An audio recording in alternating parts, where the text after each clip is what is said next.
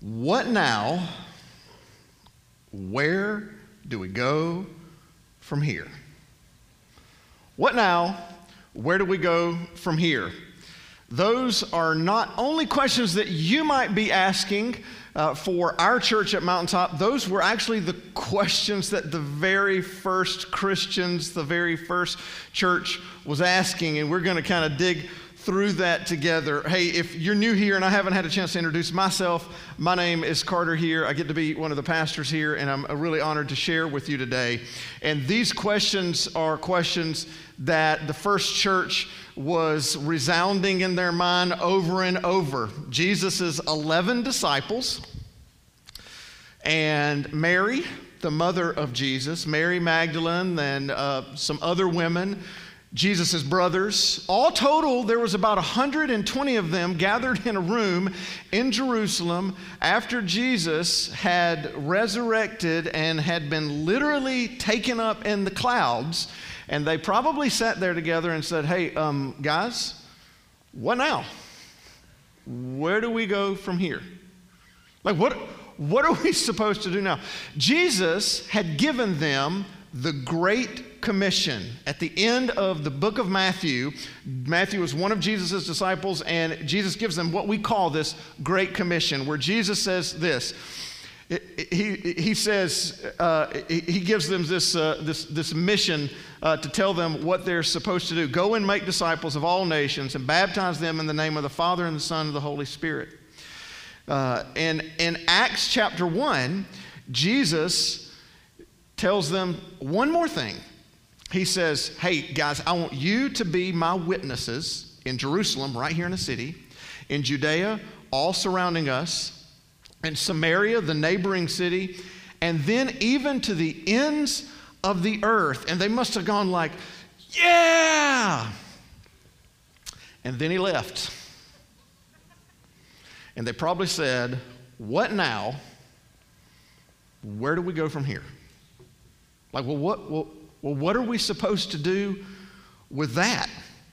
And so that is the backdrop for Acts chapter 2, which we're going to be studying the whole chapter, Acts chapter 2, for the next 3 weeks as really a foundation for a vision for our church to answer those questions for us here at Mountaintop. What now? And where do we go from here? So if you are new to our church, or you're relatively new in the last few weeks, or maybe you started coming during all this craziness over the last 6 or 7 months, or you started tuning in, or maybe you've come back, or maybe you've been here a long time and you're just really one of our core folks here. I'm really grateful. This is such an important time. This is such an important thing to look at. And I think Acts 2 is the starting point, because I just have this crazy idea that the best vision for our church is God's vision for the original church. Like, there's no need for us to reinvent the wheel. The best vision for our church is God's vision for the original church. And Acts is such a unique book in the New Testament. Matthew, Mark, Luke, and John detail the life, death, and resurrection of Jesus and his entire ministry. After the book of Acts, the New Testament is almost entirely letters written to churches, written to Christians. But Acts, who was written by Luke, the same author who wrote the Gospel of Luke, is the only book that details how the church came into being, how these followers of Jesus built what we call the church. And Acts chapter 2 is a remarkable and unique story unto itself. So I can't wait to share with you about it, because I believe that it kind of unlocks some vision and some wisdom for where I believe that God is leading us as a church at Mountaintop. So here's what you're going to hear. You're going to hear some strategies. You're going to hear some long-term goals, some goals for the next 10 years. You're going to hear a new vision statement. And I'm super excited to share those with you over the next 3 weeks that I think are really born in Acts chapter 2. And then for 6 weeks after that, we're going to talk about 7 organizational values as a church that are going to be our values that we live into. Now, you're like, well, why are we going to do 7 in 6 weeks? You'll figure it out when we get there. There's a reason, because 2 of them always go together. So really, we've got 9 weeks to, I believe, chart a new course. I love that song we were just, that Ben led us in this morning, that God is doing something new. I've been here about a year as lead pastor at Mountaintop. And wow, what a year.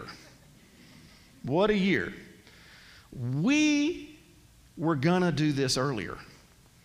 We had a plan. Do you remember back in February when you made plans? Do you remember that?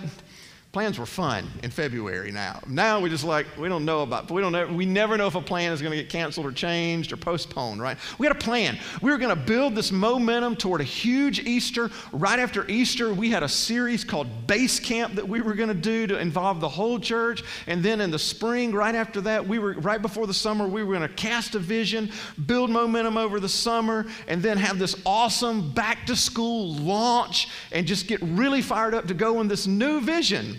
And then a global pandemic hit. And we sat around the table as staff and leaders, and we were trying to figure out how to do ministry for the next day, not the next decade.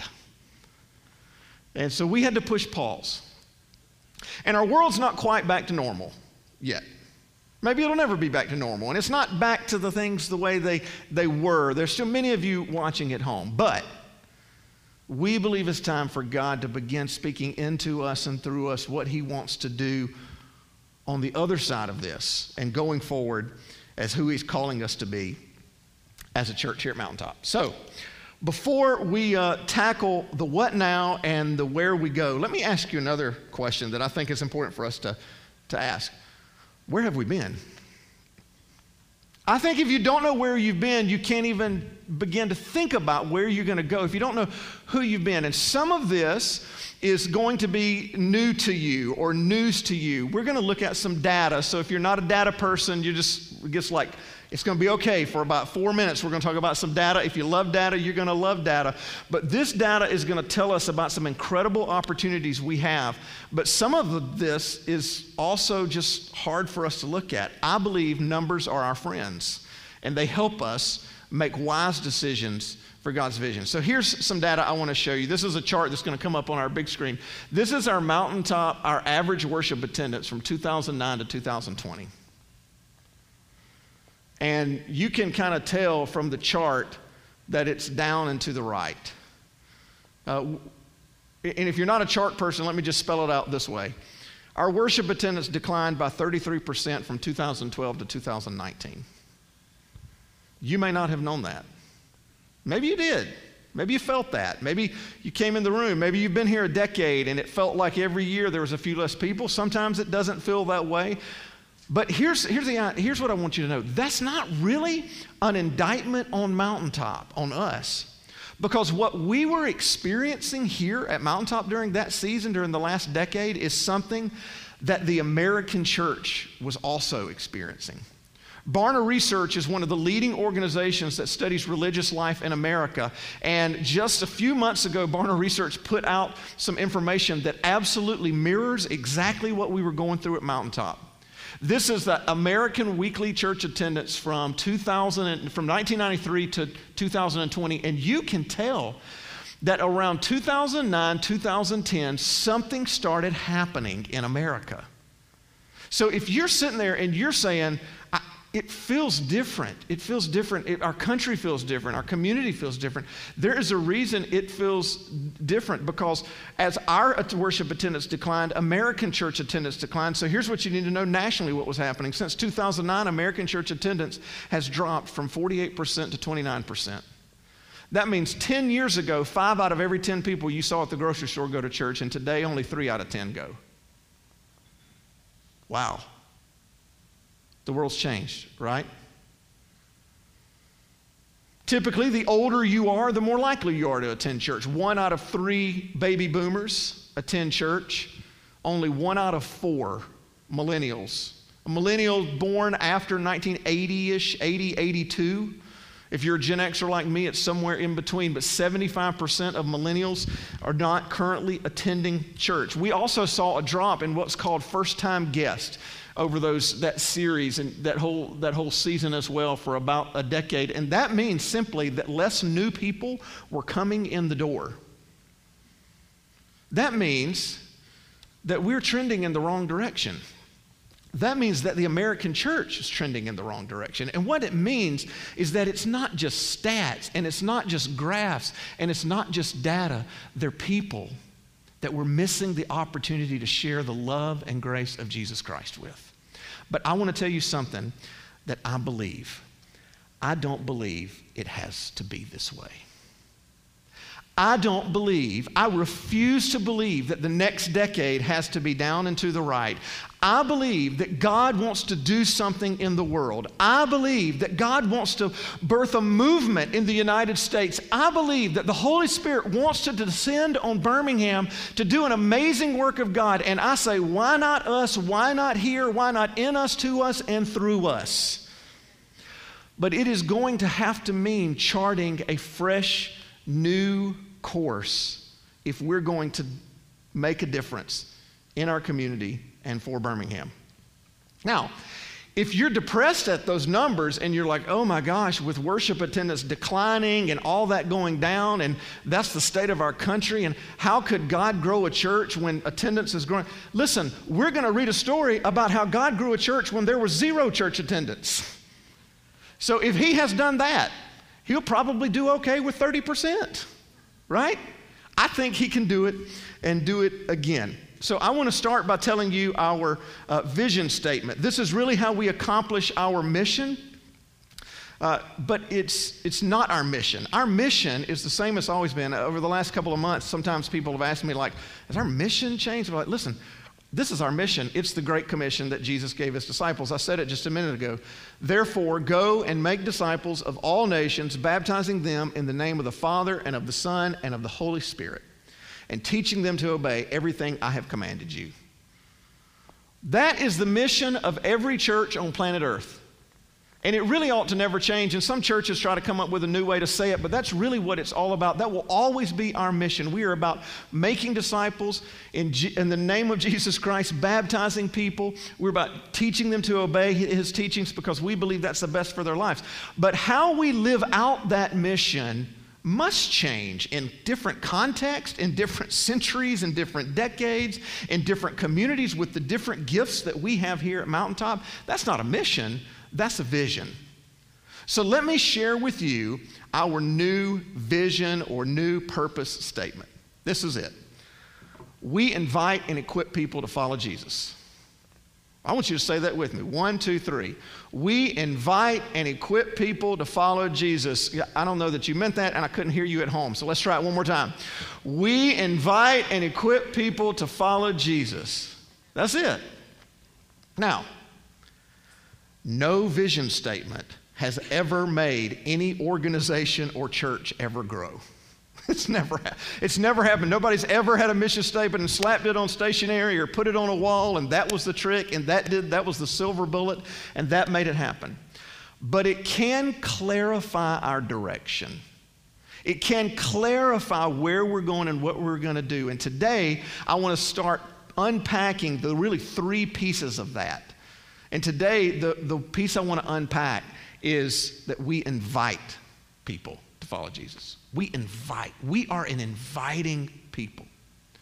Over and over again, I have heard this about Mountaintop, and I love it. I love this about our church, and if you're new to our church, this is why you like our church already.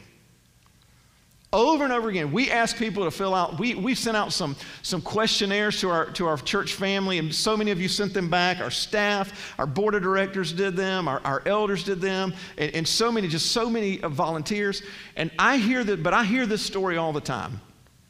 I hear, I was going through a rough time, and I had not been in church in a while, and I came in, and they just loved me.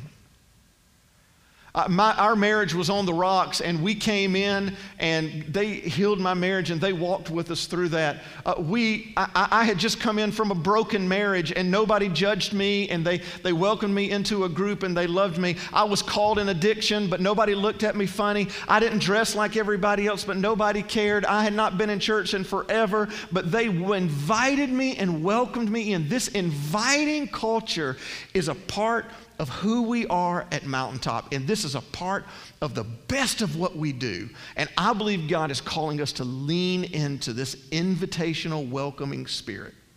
And in Acts chapter 2, it starts off with an inviting environment, the likes of which the world had never seen before. So if you got your Bibles and you want to look along, you're studying along, you can open them there or open up your phones. If you don't have a hard copy Bible, take one on the way out. We would love for you to do this. And if you're at home, I hope you got your Bibles there or you're open your phones.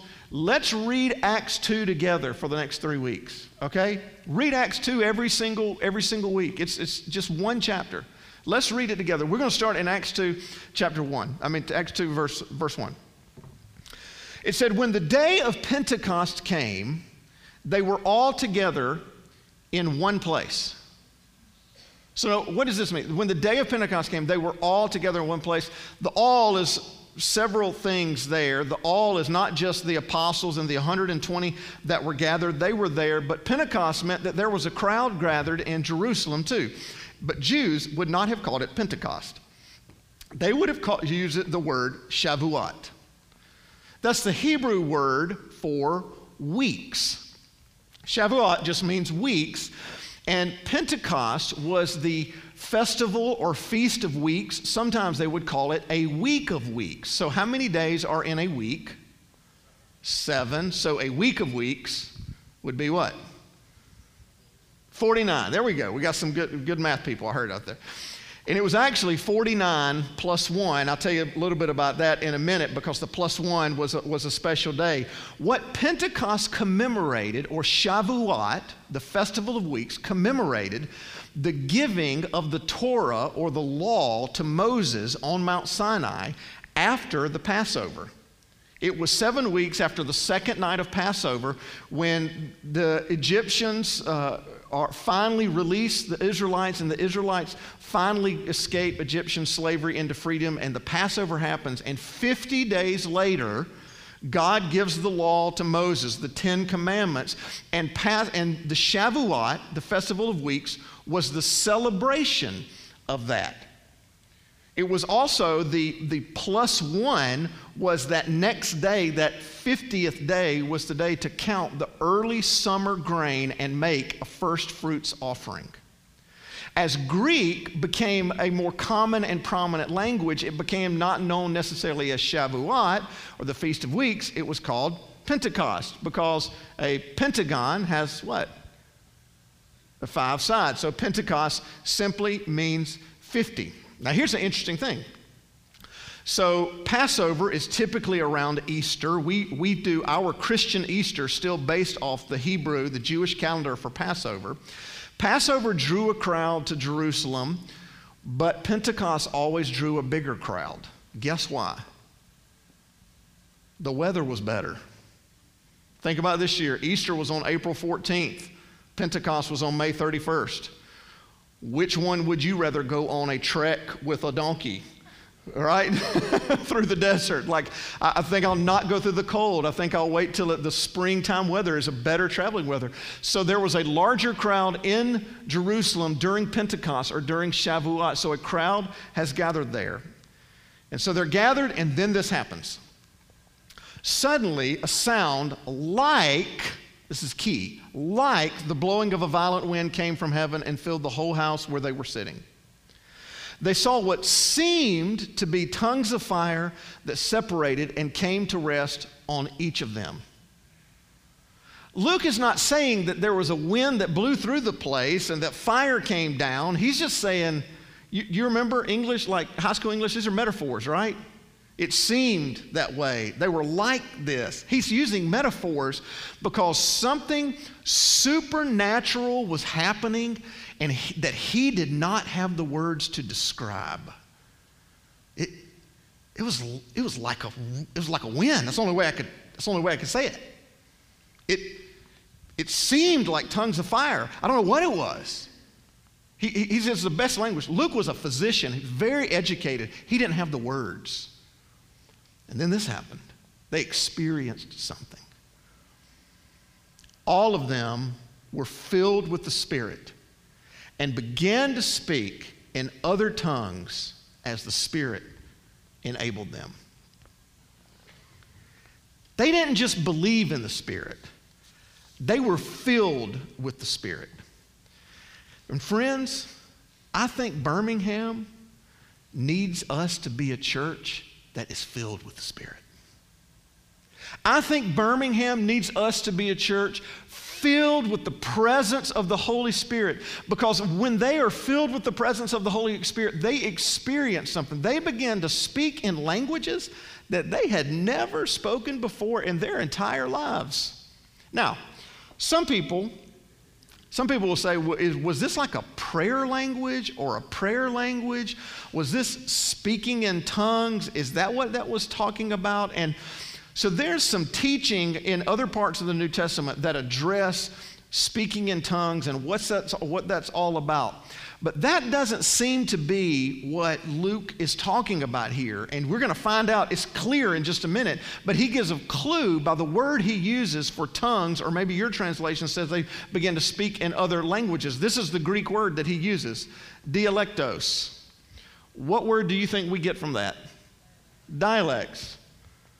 They weren't speaking in some unintelligible language. They were speaking unbelievably, incredibly, in different dialects. In fact, it wasn't just one language. It was a whole bunch of them. Listen to what he writes next. Now, there were staying in Jerusalem God-fearing Jews from every nation under heaven. Why were there so many Jews from every nation under heaven? Because it was Shavuot, because it was Pentecost, and because it was good weather. And this is the biggest crowd that Jerusalem ever had. When they heard this sound, when they heard these languages being spoken, a crowd came together in bewilderment. Because each one heard their own language being spoken. Utterly amazed, they asked, "Aren't all these who were speaking Galileans?" These are all the people that were with Jesus that come from Galilee. These are all these fishermen. There's that one tax collector. There's a couple other real serious guys in the bunch. That's his family. It's his mama. These are all Galilean people. How is it that each of us hears them in our own native language? And then Luke goes into excruciating detail the many different kinds of people who are hearing their own language. Parthians, Medes, and Elamites, residents of Mesopotamia, Judea and Cappadocia, Pontus and Asia, Phrygia and Pamphylia, Egypt and the parts of Libya near Cyrene, visitors from Rome, both Jews and converts to Judaism, Cretans and Arabs. We hear them declaring the wonders of God in our own tongues. They speak so everyone can understand. In fact, do you know the only language they don't speak? Their own.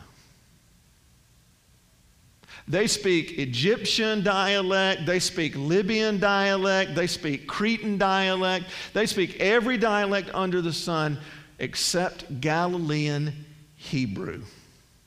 And our thinking as people of God, when we are filled with the Spirit, ought to always be that we don't speak our language, that we speak the language of the community. Because here's what I want to tell you about inviting, friends. If we're going to invite our neighbors, we need to speak their language. If we're going to invite our neighbors, we need to speak their language. We've got to speak what they speak. We got to see the world how they see the world. We got to understand their life the way they understand their lives, because a crowd is drawn when people hear their language spoken. You are drawn when you hear your language spoken. When I was in college, I had an incredible opportunity to go do a study abroad program. And I traveled all over Europe. I look back now and think, oh my gosh, I can't believe I did that at 20 years old by myself. I went to Italy, and I went to Germany, I went to Switzerland, went to France. Incredible experience of a lifetime. And it never failed when I would be on a train or on a bus in those countries or traveling around. If I heard someone speaking English, man, you ever done that? You ever been in a foreign country? And you hear someone speaking English, and I was immediately drawn to them, and it didn't matter. They might have been from Ohio. They might have been from California. Maybe they were from Virginia. Sometimes they were from Australia or Great Britain. It didn't matter. If they could speak English, I just wanted to talk to them. I was drawn to them because we are drawn when people speak their language. Now, when I was in London, I was looking out for people who spoke redneck. And every once in a while, I'd hear somebody say, y'all or ain't, and I was like, that's my people. Hey, where you from? And you just start talking, and they'd be like, well, we're from Mississippi, or we're from Tennessee, or, we're from, yeah, that's great. You're speaking my language. We are drawn to people who speak our language. That's just the way it is. And so this is what happens next. All those people that are gathered, that are hearing things spoken in their language, this is what they say. Amazed and perplexed, they ask one another, what does this mean? What does this mean? It means that the gospel is meant to be translated into the language of the people. It means that the good news of Jesus Christ isn't just to be done in our language. It means that the gospel is for everyone. It means that when we, followers of Christ, are filled with the Spirit, we declare the wonders of God in ways that everyone can understand. When we are filled with the Holy Spirit, we declare the wonders of God in ways that everyone can understand. What good are the wonders of God if they are unintelligible to the world? Yes, I want to preach the gospel. I love it, man. I love the gospel. I love it. I love the good news of Jesus Christ. I love the truth that Jesus died for our sins. It gives us eternal life, that he rose from the dead to defeat sin and death forever, and we can have eternal life with him and in us. I love the gospel. But the gospel won't do much good if we don't speak it in a way that is making sense to the people in our community. It won't make, we need to speak the language, because this is how God birthed the church. This is how God spoke to the people. He drew a crowd by speaking their language, by declaring the wonders of God in ways that they could understand. So if we're going to do that, we got to know something. If we're going to invite our neighbors, we need to speak their language. And we got to know who our neighbors are. Turns out we got a whole bunch of them. There are 153,590 people within 5 miles of our church. You believe that? From where those of you that are here are sitting, if you're watching online, you probably know where we're at. 153,000 right there. Let me show you on the screen, on the big screen, a generational breakdown of who they are. This will blow you away. 120,564 of that 153,000 in our community were born after 1961. But this one will really get you. 53% were born after 1982. And by 2025, that number will be 58%. That means that 53% of the people within 5 miles of our church right now are 38 years old and younger. They are millennials, who we already know are less likely to attend church. There's simply a lot of them. And they're raising children who don't attend church. So here's the best way I can say it. There's all kinds of people in that 153,000. But if I could just boil it down to you this way, this is what the stats and the data tells us. An unchurched person in our community is most likely a 30 to 35-year-old parent. That's who they most likely are. Of course, yes, there are unchurched 60-year-olds. There are churched 30-year-olds. There are singles, and we want to reach all of them. But the biggest group in that group of our neighbors is probably a 30 to 35-year-old parent raising children, trying to figure it out. And we got to talk about what their language is.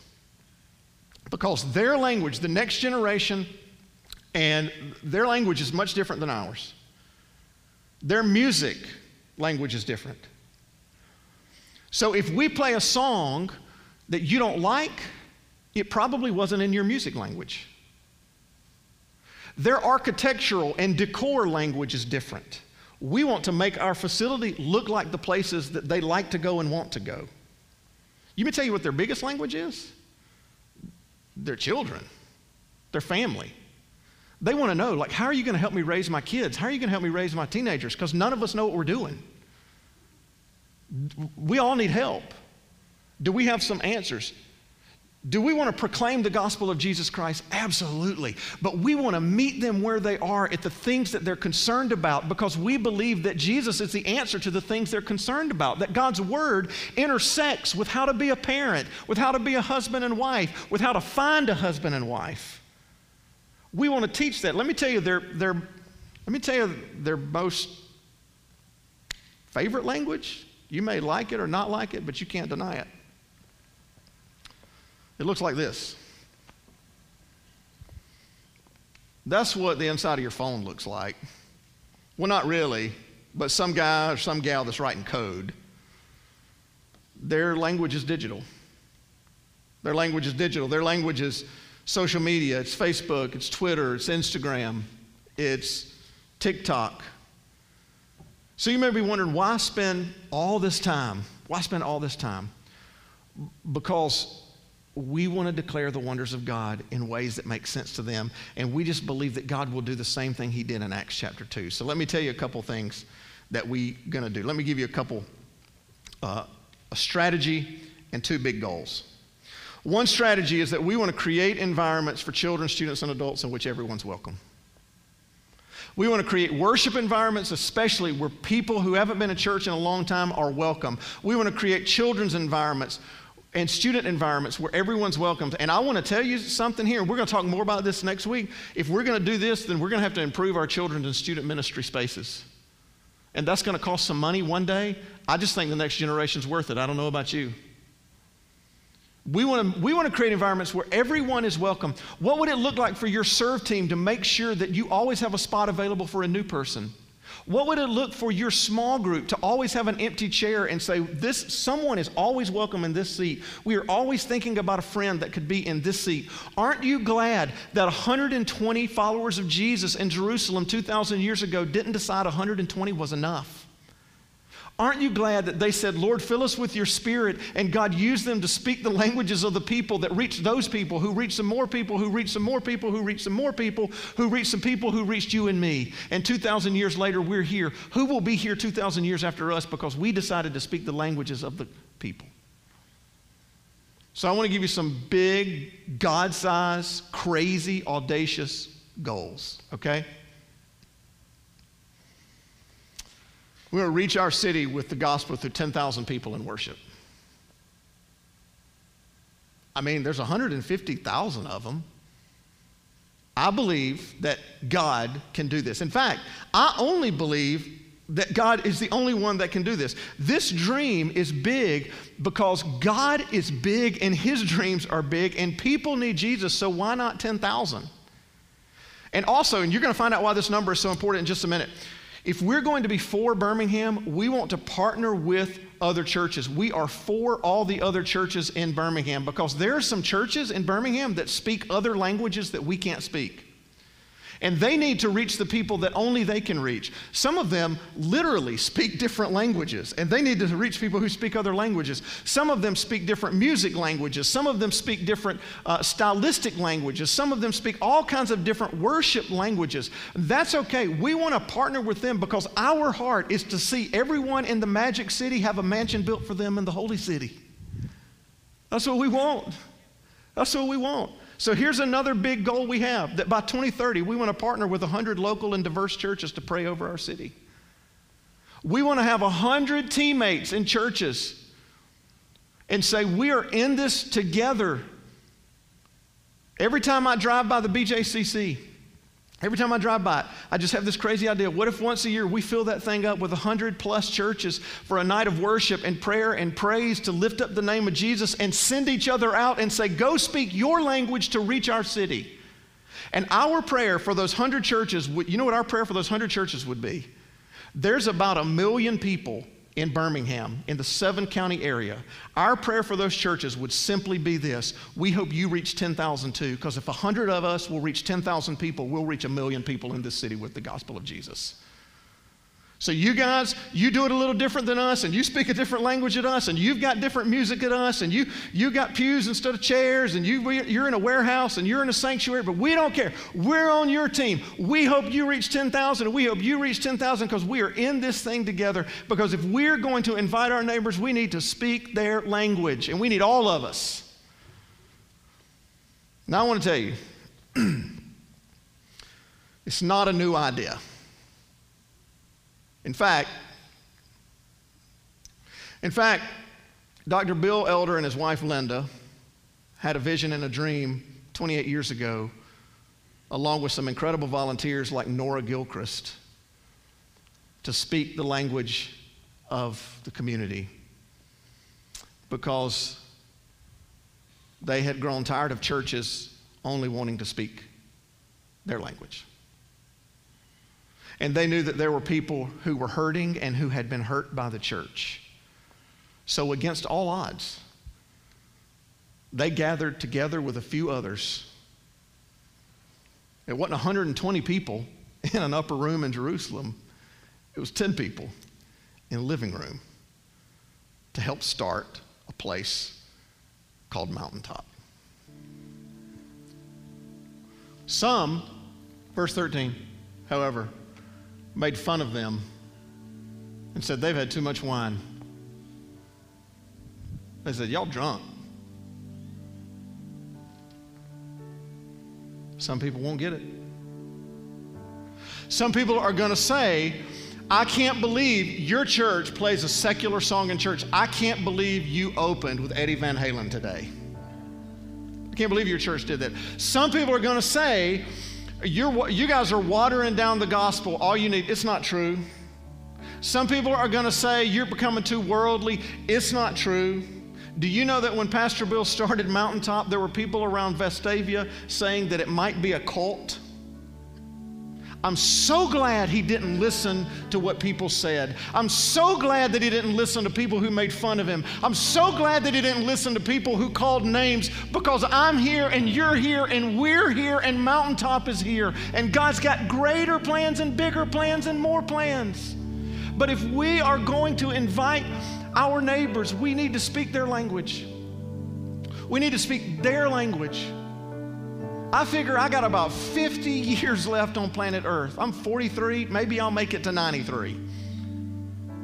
But I don't want to do it play in church. I want to do it be in the church for the sake of the world. I don't know about you. And Pastor Bill used to say it this way. His whole thing was this. Pastor Bill used to say he was trying to turn fans into players. So why don't we play the game to win? Because brothers and sisters, it ain't no game. There are 1 million souls in Birmingham that need winning to Jesus. There are 150,000 within 5 miles of us who need to be won to Jesus, and I'll bet you've got one in your life that you want to see won to Jesus. So here's my invitation to you if you're a follower of Jesus. Let's get on the field and buckle our chin straps and lay it on the line and lay down our lives and do whatever it takes to declare the wonders of God, not in our language, but in theirs.